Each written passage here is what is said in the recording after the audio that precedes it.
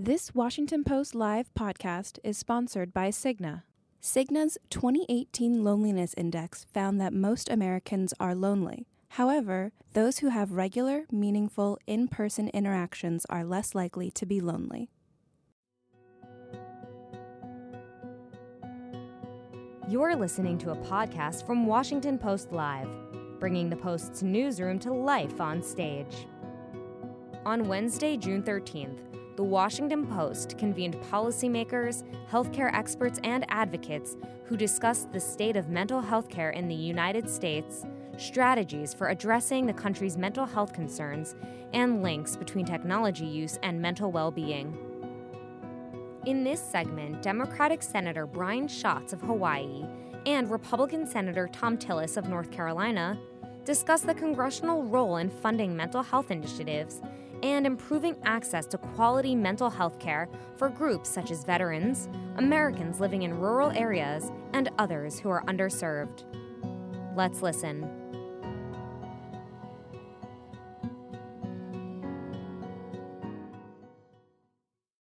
Good morning. I'm Paige Winfield Cunningham, health policy reporter and author of the Post's Health 202 newsletter, and I'm pleased to be joined this morning by Senators Brian Schatz, of Democrat from Hawaii, and Senator Thom Tillis, Republican from North Carolina. Thanks for being here. Thank you. Thanks for having us. So this morning we'll be talking about the government's role in promoting mental health care. And before we get started, I'd like to remind our audience that you can tweet questions to us using the hashtag #PostLive, and we'll try to fit some of those in near the end of the discussion. We've got a lot of ground to cover, so let's get started. Over the last couple of years, I've done some writing about mental health care, and I've really seen some of the stigma start to come away, and I know there's been more public discussion about just the problem of mental illness. Just to quickly put the problem in perspective, 1 in 5 adults in the U.S. experience a mental illness, and 1 in 25 adults live with a serious mental illness. And yet just 41% of adults with mental illness received professional help in the past year. And of course, last week we had a CDC report talking about the rise in suicides, which is up 30% in the last 2 decades. And then, of course, some celebrity suicides last week as well. Can you share a little bit about your reaction when you hear stats like that, when you hear news like that? Well, I think first of all, thank you for having us, and thank you for focusing on this issue. You know, I used to run a social service agency that focused on adults with severe and persistent mental illness, and we talked a lot about stigma. We are making progress on destigmatization, and we're making progress on understanding that mental health is health, and trying to integrate the way we think about that. But the problem is we have this sort of labyrinthine system that has to catch up with some of our more advanced thinking around mental health. So it's one thing to say we need to destigmatize. It's another thing to say mental health and physical health are interconnected. But now we have a system which means reimbursements, billing, processing, auditing, statutes, rules, laws, training, availability of care. All of those are kind of systems issues that have to flow from the sort of premise that mental health is health. But then you have to get into the details about how systems work, and that's sort of the hard work of making mental health available for everybody. Mm-hmm. Senator Tillis. Well, I do think when I was thinking about this conference, I thought about a personal experience I had about 10 years ago when I was diagnosed with an incurable, potentially fatal disease. And I was put on high-dose steroids for several months, and I experienced pharmacologically induced mania. And then after I came off of the steroids, I experienced clinical depression for nearly 2 months. And I realized that even I struggled. You know, I was a partner at IBM, I was a state legislator, and even I struggled with the idea of recognizing that there was something going on. It was most likely associated with the drugs that I needed to take to prevent me from getting more ill. And so it really hits home at a personal level that I really do believe that we have to make sure that people understand that today's society views this as if it's an illness on par with a physical illness. It is a physiological challenge that I happen to have that went away after I lost the drugs. And I, for one, think it was one of the great blessings in my life to really see it from the perspective of somebody who wants to see a doctor but doesn't want to admit they need help, then wants to go through the whole process of finding a qualified professional to help me. And I think those are things that we have to continue. Those who have done it need to be prepared to talk about it. I have some staff say, why on earth would you talk about your personal experience? I said, that's a part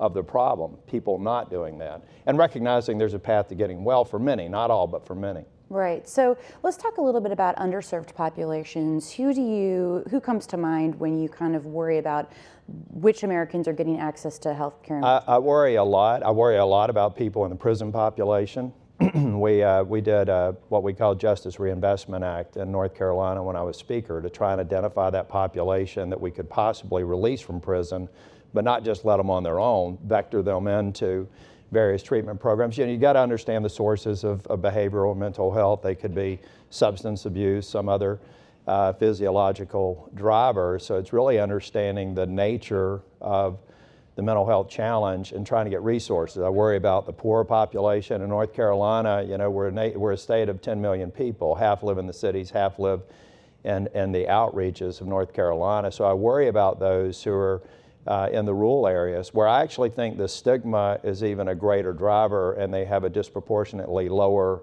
number of options for treatment. So one thing I think provides a real opportunity is telehealth for a couple of reasons. First of all, this is bipartisan, and that's a big deal when it comes to healthcare. We're trying to find common ground, and we were able to enact legislation that did a couple of things. First, Medicare now reimburses for telehealth within ACOs and within certain contexts.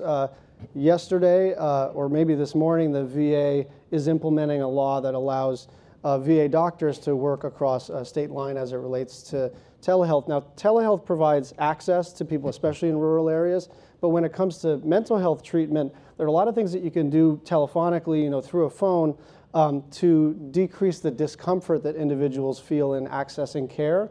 I think about the case management that we used to do in Hawaii, where half of the time we were actually trying to physically locate the consumers, and then we were trying to do representative payee services, in other words, trying to manage the individual's money. A lot of that can be done with a smartphone nowadays, so we can articulate a kind of new social safety net using tech, but it also helps with medication management.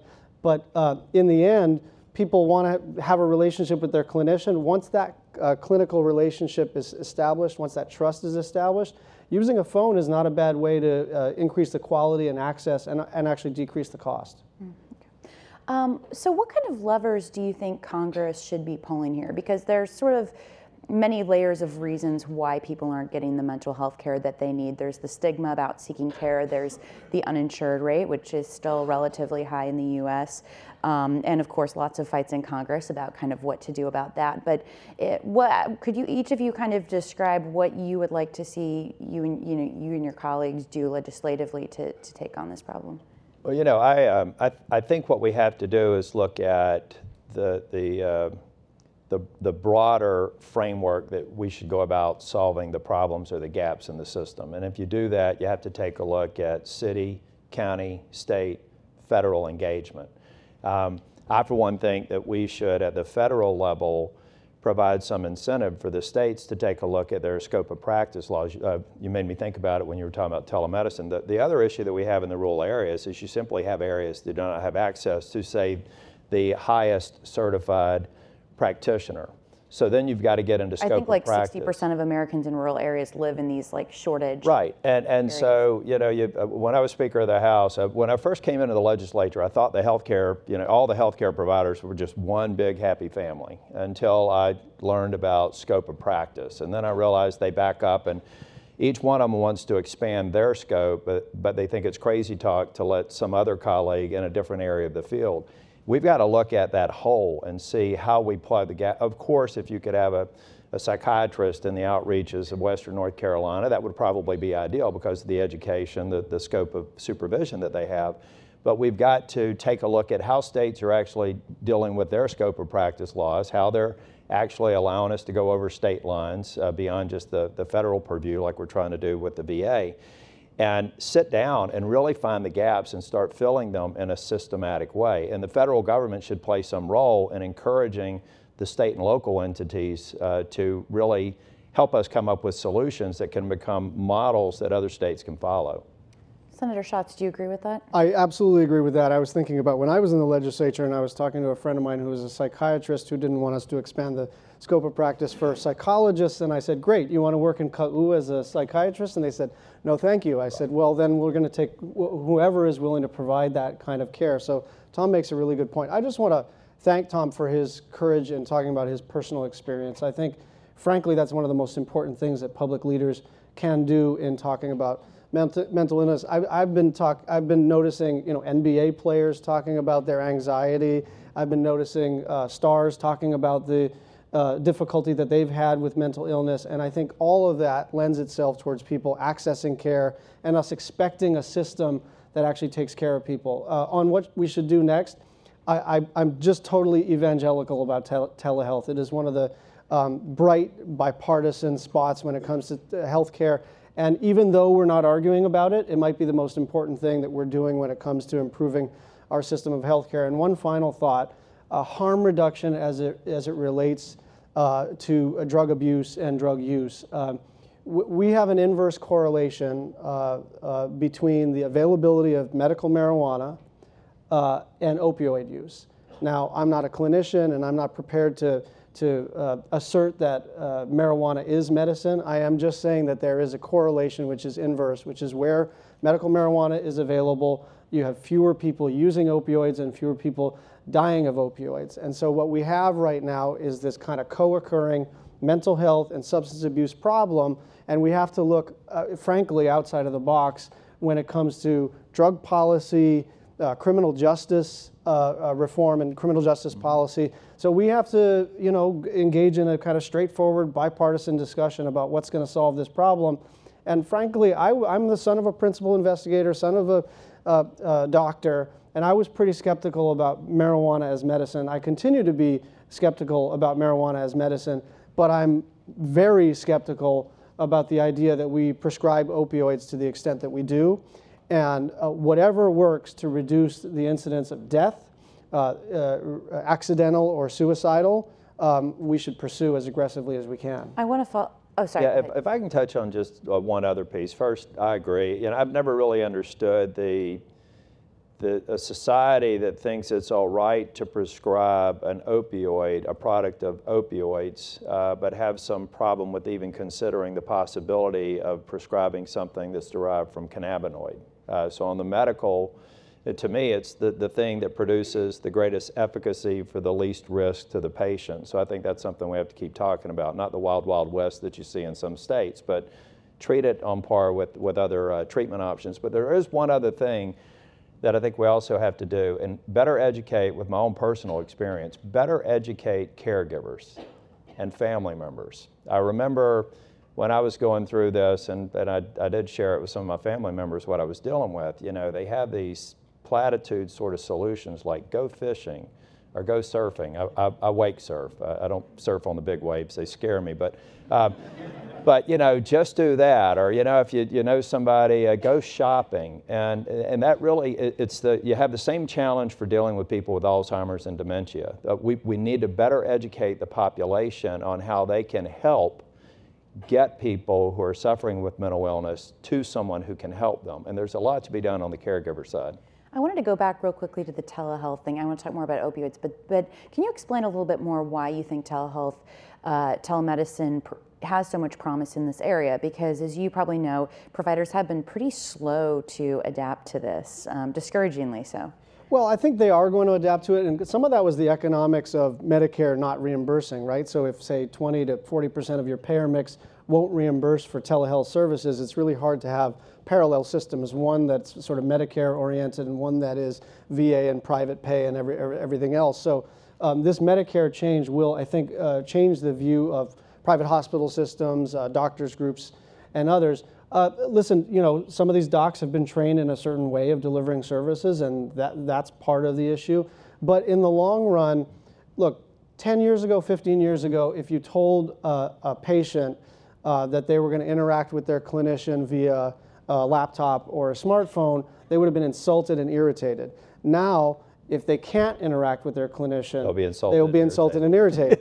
and that's an absolute transformation in the way that we all expect to be delivered services. And you know, from Orrin Hatch and John Thune, Tom Tillis to myself and Ben Cardin and Mark Warner and others, I mean, we're moving as aggressively as we can, because this is the one space where everyone seems to agree we're going to increase the availability and the quality and decrease the cost.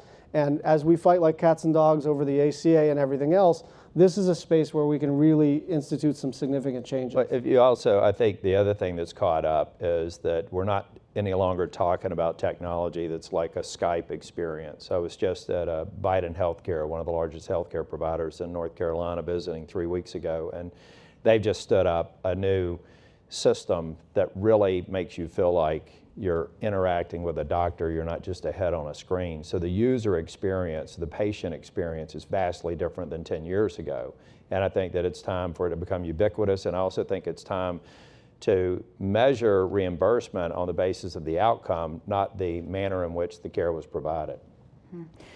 So let's talk about, just briefly, something that's not so bipartisan. I don't want this to devolve into a discussion about Medicaid expansion and all of that. However, I do want to ask you, Senator Tillis, Medicaid is the single largest payer of behavioral health services in the U.S. So how do you respond to the arguments that rolling back expansion would hurt people's coverage and therefore their access to mental health services? Well, in North Carolina, as Speaker, we didn't expand Medicaid under Obamacare. And the reason that we didn't is I wasn't quite sure what Congress was going to offer the states at some point in the future. Because, you know, again, when measures get passed that are purely on partisan lines, then they're always subject to some kind of change going forward. So I told my team that if we wanted to look at populations we needed to expand Medicaid, then let's do it under the current reimbursement rules so that we don't suddenly create a system that could be at financial risk should the rules change. And they almost changed last year.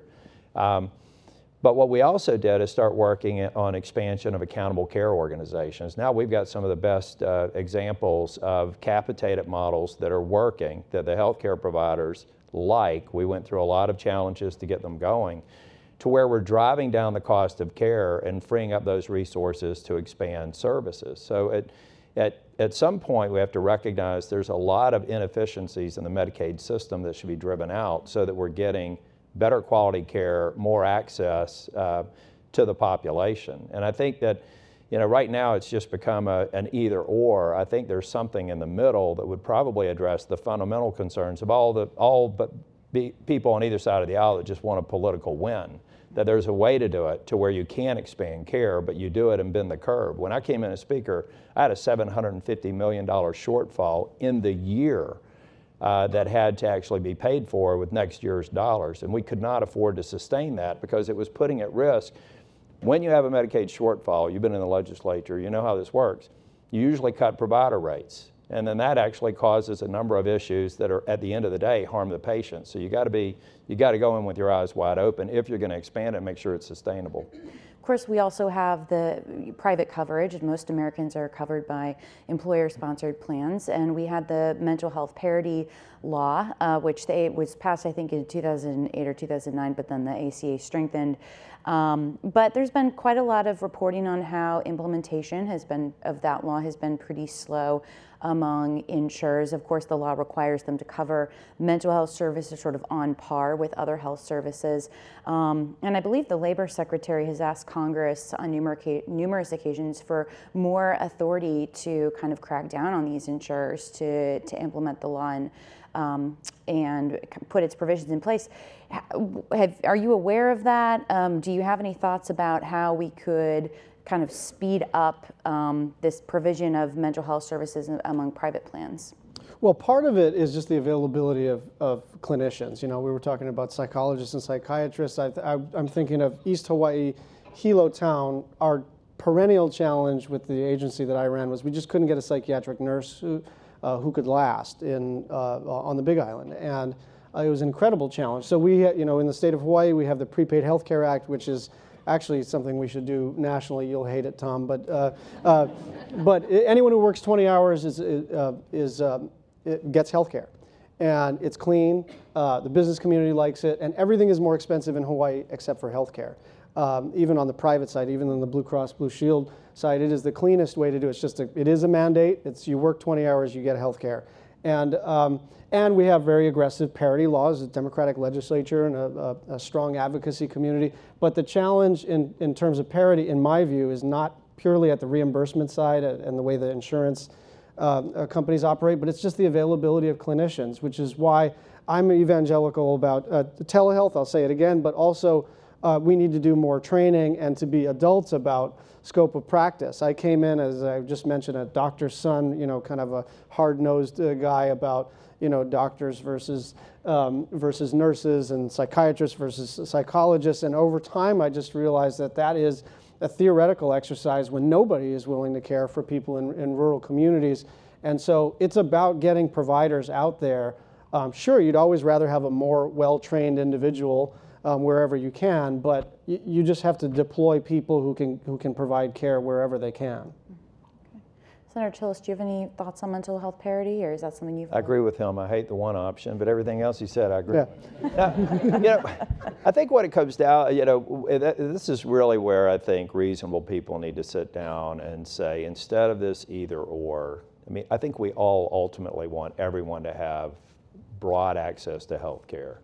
But we have to get to the sustainability question, and it has to be the whole of government. It can't just be a federal solution. As a state legislator, I think we can play a role. A lot of our urban leaders would play a different role than our rural leaders. But if we really want to solve this and make it less of a political lightning rod on how you solve it and sustain it, we have to have people sit down and even recognize what may work for Hawaii with a very different industrial and business mix. May not work in North Carolina. So we start looking at how we come up with enablers from the federal government that let the states execute these with the ultimate goal of everybody having access to whatever healthcare service they need. If they can pay for it through a private employer, great. If they can't, then the safety net exists to help the others. Now, Congress did pass some mental health reforms, I think a year and a half ago, as part of the 21st Century Cures Act, which was kind of widely seen as like making some modest reforms, but nothing very sweeping. Do you think there's any energy in Congress to kind of have another go at this? Is there an obligation on lawmakers to act? My instinct is that where this will fly is in the context of our continuing efforts to address the opioid crisis. And I think there continues to be an appetite, but frankly, because of the bipartisan leadership of people like Tom who are willing to talk about mental health as health.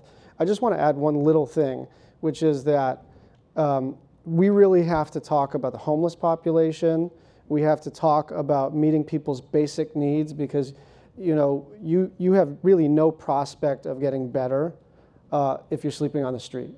And so we just have to prioritize housing people and meeting their most basic needs because it's morally correct, but also because it's clinically indicated. We know that now. And we spend so much money servicing people's problems, and it would be literally cheaper to put them in a hotel and let them get some rest and let them get clean and be safe than to either require that they get clean before they get shelter, which is counterintuitive, but that is the way most homeless shelters work. That is the way our social service community is forced to work. So we really have to think about housing first, but more generally, we have to understand these are people, and what would you do if one of your friends or family members was mentally ill, probably physically sick, and out on the street? You would prioritize housing, food, being safe. And we don't do that in the social service community. We prioritize servicing the illness at the back end, and people have very little chance of getting better if they're in danger or deeply physically uncomfortable. One of the, oh, sorry, go ahead. Yeah, I think actually Senator Franken and I were working on this before he left the Senate, and we're trying to pick it up with other members to try and take a look at, again, steps. Nothing really big happens here, and when it does, it's usually not good. But there's a number of steps that we can take. I think we have to look at the prison population and the veterans population. If you take a look at, even if you take a look at traumatic brain injury or post-traumatic stress, so those are other mental health challenges that we need to work on, particularly for our nation's veterans. So I think if we start with these very focused very narrow populations, then they can also be adapted to the remaining population. That's the way that you actually get things done in Congress, where you can scope it in on a population where there's virtually no daylight between Democrats and Republicans. Say on the veterans population, there's a large number of people like me who are prepared to talk about criminal justice reform and targeting the prison population the way that we did in North Carolina. Those are the kind of positive steps I think we can take and look to producing an outcome versus trying to hit a ball out of the park. Well, I think you make a really good point with on how you can achieve more bipartisanship on sort of smaller issues, but or smaller populations. But what's sort of unique about our system in the U.S., of course, is that we have such a complicated health coverage system, unlike many other countries, and this makes it really hard to achieve any kind of consensus on how to expand care because we have Medicare, Medicaid, private coverage. Are there any big levers that Congress can pull to really expand mental health care access? Or is this necessarily have to be sort of an incremental thing because of the way our system is set up? I think this does have to be incremental, but I think one of the beauties of being in the United States Senate is even the small things are actually enormous. Mm-hmm. There's a saying in Hawaii, you have to go slow to go fast. And I think that we have to go slow to go fast. We have to not try to hit home runs. You can score a lot of runs with a lot of singles and doubles. And again, if you're talking about federal legislation, you can make an enormous difference kind of below the radar in the areas where we're not in disagreement. Any final thoughts, Senator Tillis? If I answered, I'd be over time. Well, that is all the time we have for today. Thank you so much for joining us this morning. Thank you. Thank you. And now I'd like to welcome my colleague, Amy Ellis Nutt, to the stage.